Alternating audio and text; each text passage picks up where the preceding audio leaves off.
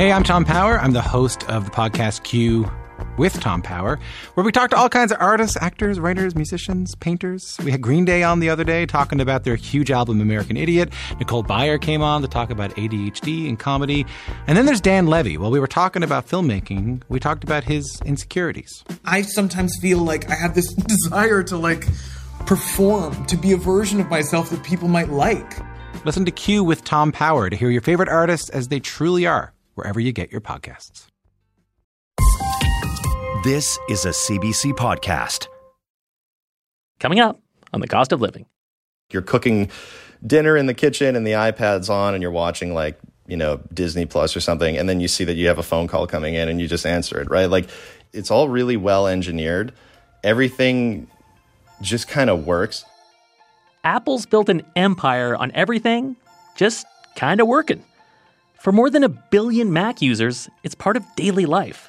And Apple is on top of the world. But how long can it stay there?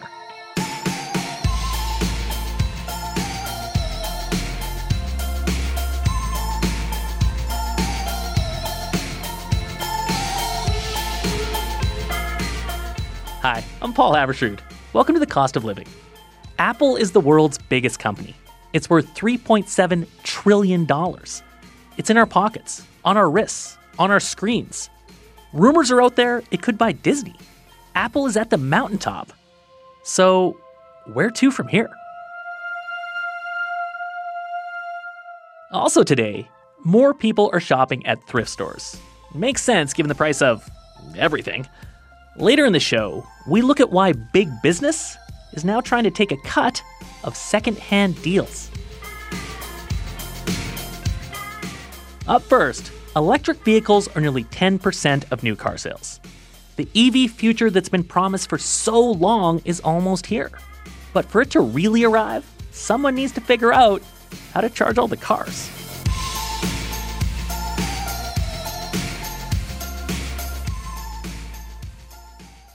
Caroline Frick is a big music fan. And for a band she loves, she'll hit the road.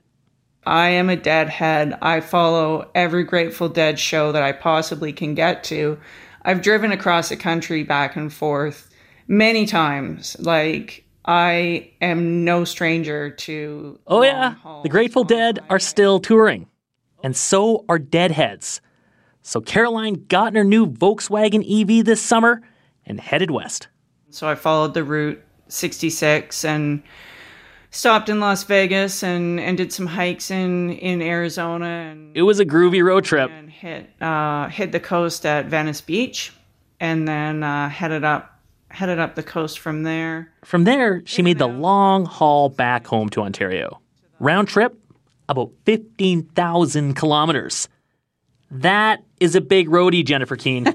That is an epic road trip, but it wasn't all incense and peppermint, if you will, because she had a bit of car trouble along the way. But her car was new. Yeah, her car was new, and the car wasn't the problem. It was driving cross-country in an EV and having to depend on a system of public charging stations that was the problem. And Caroline's troubles started right away. I spent days, planning out a route, how many kilometers I might drive in a day, how long it might take me to charge. And as soon as I crossed the border, the very first stop just didn't work. What exactly didn't work? Well, when you pull up to an EV charging station, a public one, you usually have to download an app in order to pay. So she did that, but it was an American company, so it asked her for a zip code. Oh, yeah, but of course, she's Canadian. Right. And, it's such a simple problem, but she couldn't download the app. And then she ran into a bunch of other issues on the road, including this one. The charger would start, and it seemed to be working just fine. And then it would die. It would tell me the charge was ended, come disconnect your car. I just had to keep plugging it in and unplugging it and plugging it in, and charging my car 2 minutes at a time. How often did this happen? She figures it happened about once every 3 times. Okay, that's a lot. Yeah, it's a lot, but it's not that unusual. Brent Gruber is with an automotive consulting firm, J.D. Power and Associates, and his company regularly surveys EV drivers about their experiences with public charging. And people report that they are unable to charge once every 5 times. It's hard to fathom, 1 in 5 times being unsuccessful. For those of us who still have internal combustion engine powered vehicles and have to go to the gas station, it's difficult to fathom that 1 in 5 visits to a gas station would turn a customer away. Well, yeah, if you're buying an EV or thinking about it, you have to have a certain amount of faith that you'll be able to charge it up. Yeah, if you want to take it on a road trip out on the highway, you definitely. I mean, Caroline Frick trusted that things would work out for her in her new Volkswagen. As she said, she mapped out her route. She saw where she needed to stop and charge, but getting there was only half the battle. So why isn't this working? What's the problem here? Well, it's more than one thing. As we heard, you might have trouble with the app. It can be a problem with the electronics in the charger itself. I asked Jeff Turner to explain why public EV charging is having these issues. He's with Dunsky Energy and Climate Advisors. He says EV charging involves a lot of moving parts, which make it more complicated than just putting gas in the tank. There's no communications interface between your car and the gas pump. It just knows that there's a hole and it needs to pump gasoline into the tank. It's much more complicated for charging infrastructure, where the vehicle has to engage in a pretty robust communication with the charger to make sure that it's requesting the right amount of power from the charger and the charger is respecting that request from the vehicle. An EV charger has to speak to the app and the car has to speak to the charger. So there's a lot of talking going on, Paul, and it all has to work. Yeah, and right now it looks like it needs to work out some kinks. And it may seem like we've been at this for a while, but we're really just at the beginning of a massive change. And Brent Gruber says you've got a lot of different players all jumping in, trying to get a piece of it. It's kind of the Wild West. There's a lot of different charger manufacturers, a lot of different charge point operators, a lot of different vehicles. So there's a lot of different things going on, a lot of moving pieces that are facilitating a lot of those reliability issues that we see.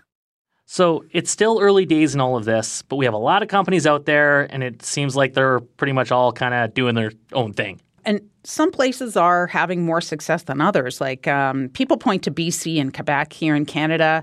The hydro companies in both provinces got in on this early and seem to have nailed it. The other shining example is Tesla. So before you start writing us, Tesla drivers, yes, their charging system is much better when it comes to reliability. Well, that makes sense because Tesla's obviously been at this for a while.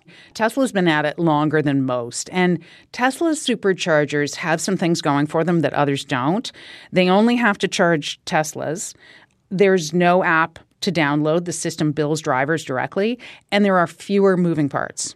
So Tesla has its own proprietary charging system, and it's different than other EVs? Yeah, it's called the North American Charging Standard as opposed to the Combined Charging Standard.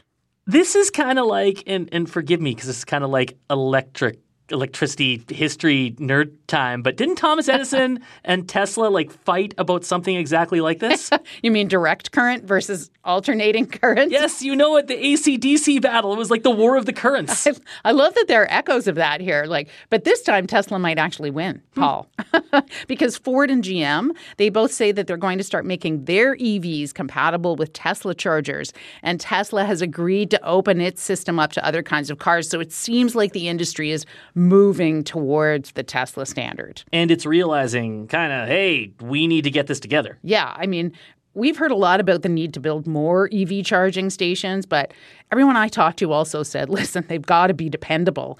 As Jeff Turner told me, an EV charging station that doesn't work is worse than none at all because it erodes people's confidence in the system.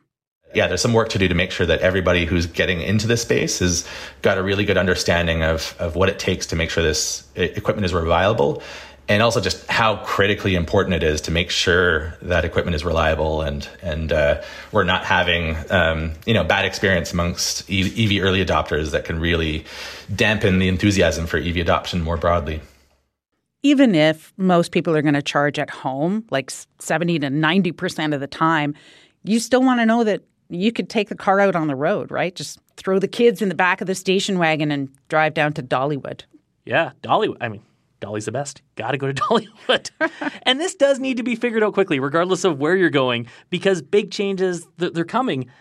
But, this wasn't sort of out soon enough for Caroline Frick. When she took this big, epic 15,000-kilometer deadhead road trip, when it was all said and done, how did she feel about it?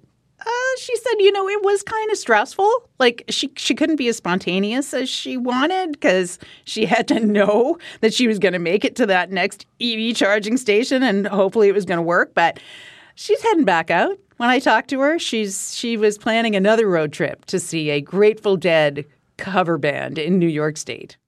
And I'm trying to find a friend with a gas car who wants to go with me so we can be certain to get to all of the shows. All right, break out the tie-dye, throw American Beauty into the 8-track, hit the road. I am in. Groovy, Jen. Thanks.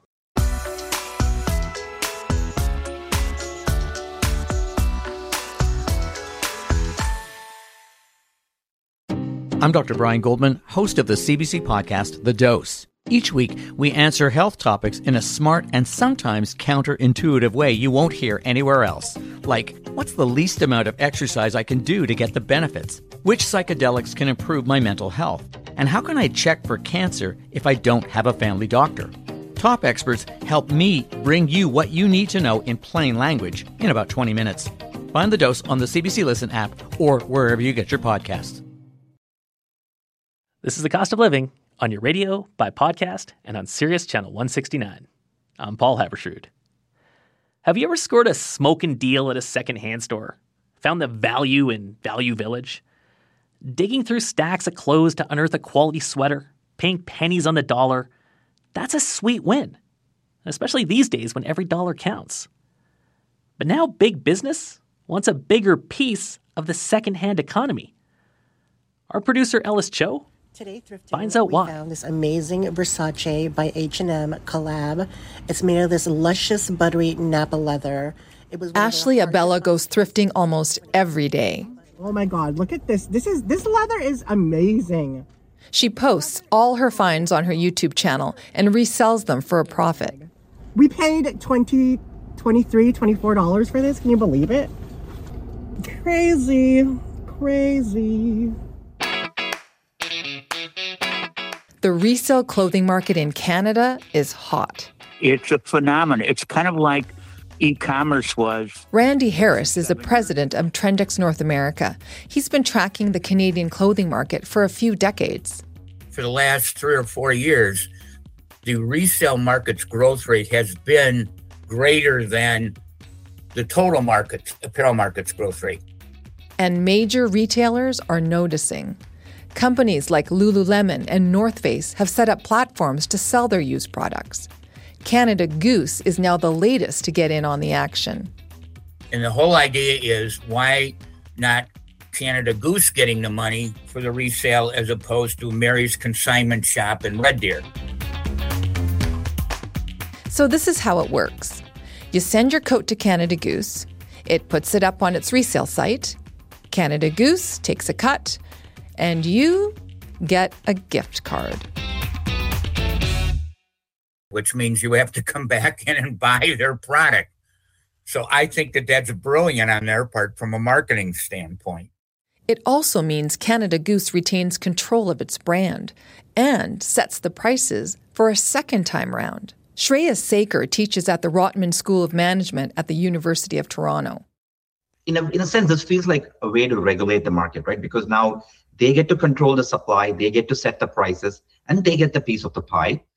That's good news for Canada Goose. Not so good news for Ashley Abella, who makes a living finding deals and reselling them.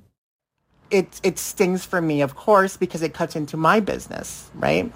because I'm like, you're already a huge company and you sell your things. Now you want to, enter the resale market. So I'm a little bit kind of, I don't know what's the word, bitter.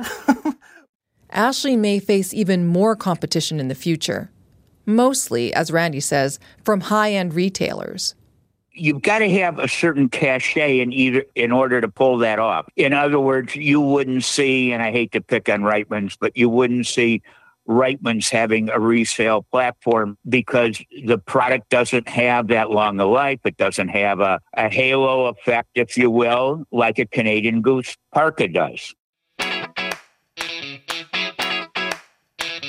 So how do resale prices compare? Well, on the official Canada Goose resale site, you're paying at least $500 for a used parka. But if you're willing to hunt for bargains like Ashley Abella, the Canada Goose coat, they had it at Salvation Army for $100, but I'm really thrifty aside from thrifting, no pun intended, but I used a coupon, so I did get 20% off, so I ended up paying $80 for a $1,000 parka. Now that's a crazy deal. For the Cost of Living, I'm Alice Cho.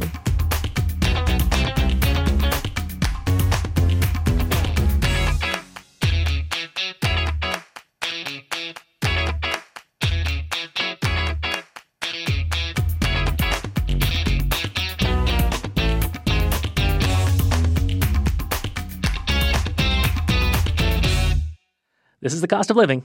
I'm Paul Haberstrood. How big is Apple? Well, its market value is 3.7 trillion Canadian dollars. That number's so big it's almost nonsense. Here's one way to think about it. The world's second most valuable company is Microsoft.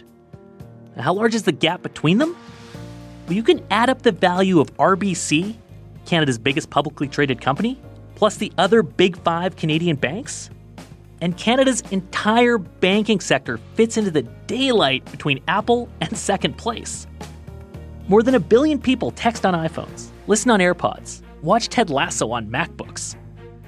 Apple is such a part of our lives, it can be hard to imagine that changing. But Xerox and Kodak probably thought they'd stay on top forever too.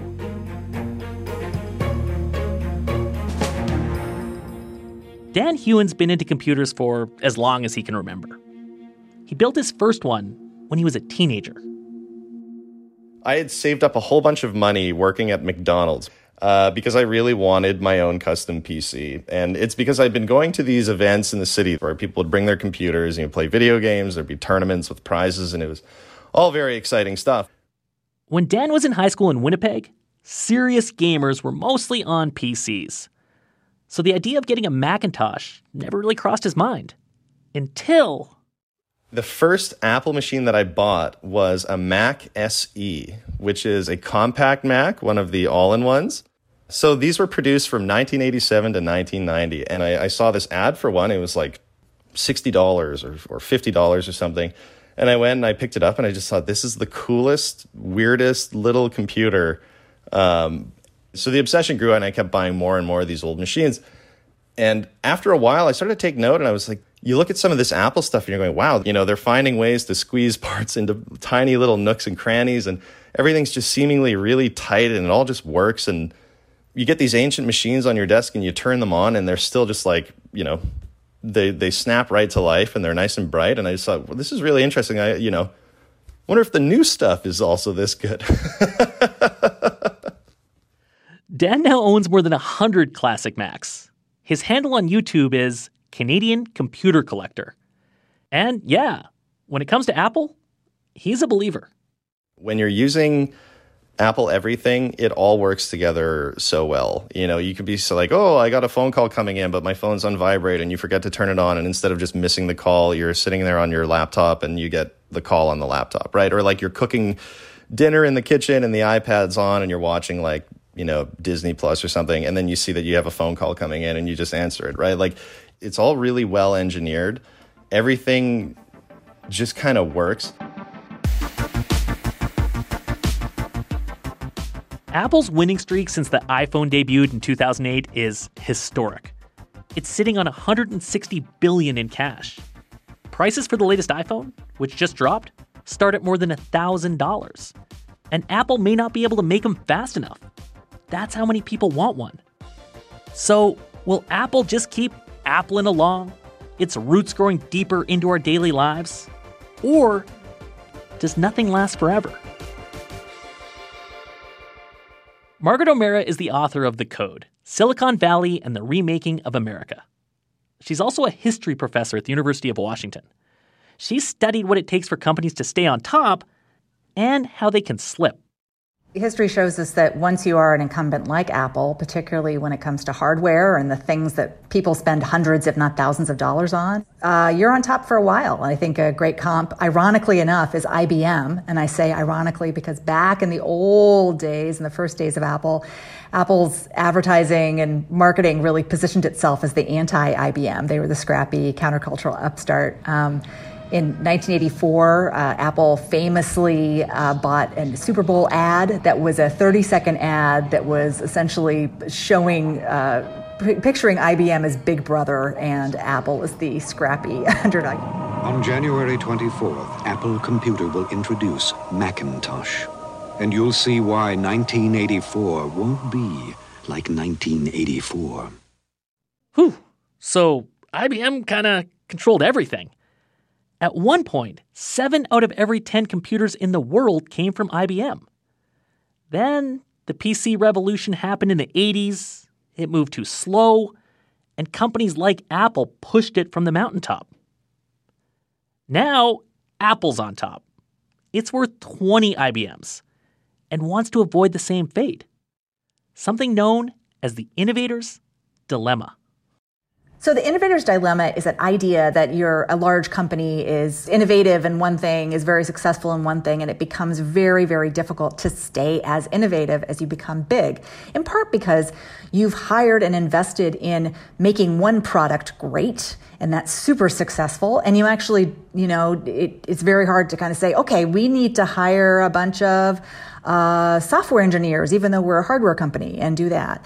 When you're very, very large, you have more layers of management and bureaucracy and getting things done. Systems that might have been really agile when a company was small can get bogged down and slower as a company gets larger. And so this is, this doesn't hold in every case in every place, but in part it has to do with a firm gets really successful doing one thing well, and to meet the next wave, sometimes it requires a true retrofitting of the whole thing. The iPhone makes up half of Apple's sales. It's been riding it for 15 years. It has come out with the Apple Watch, AirPods, but they're more nice-to-haves. Skeptics wonder if Apple can find the next big thing. And that thing has to be big. For Apple to stay on top, it needs to keep growing. That's what the market demands. So whatever's next has to be large enough to move the needle. This is a $3 trillion company after all.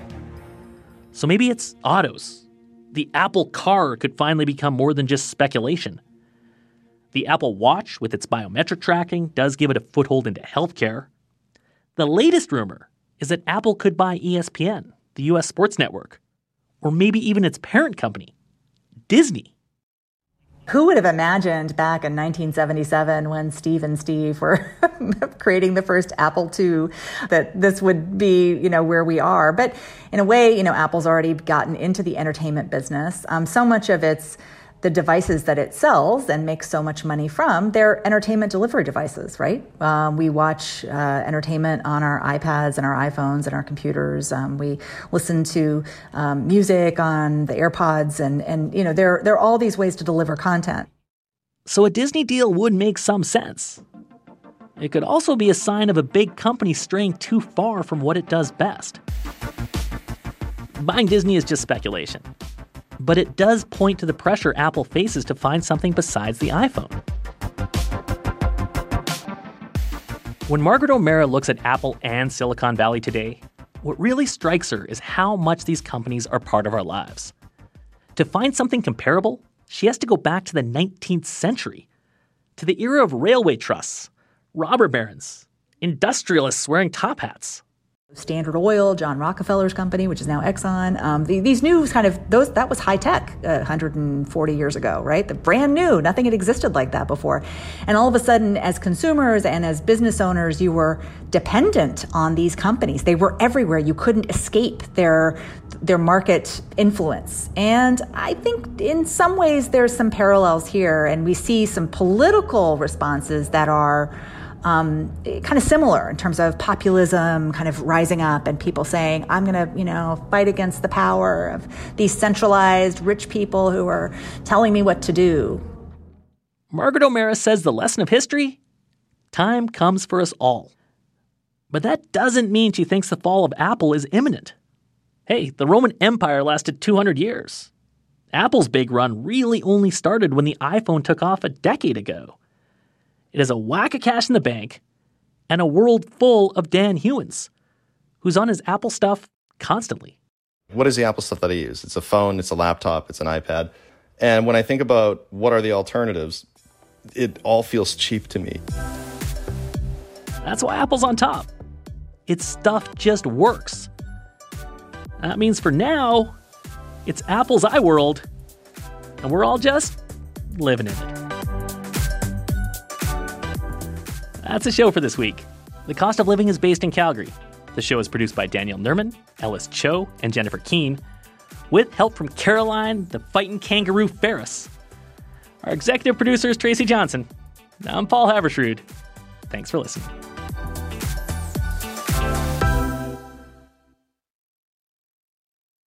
For more CBC podcasts, go to cbc.ca/podcasts.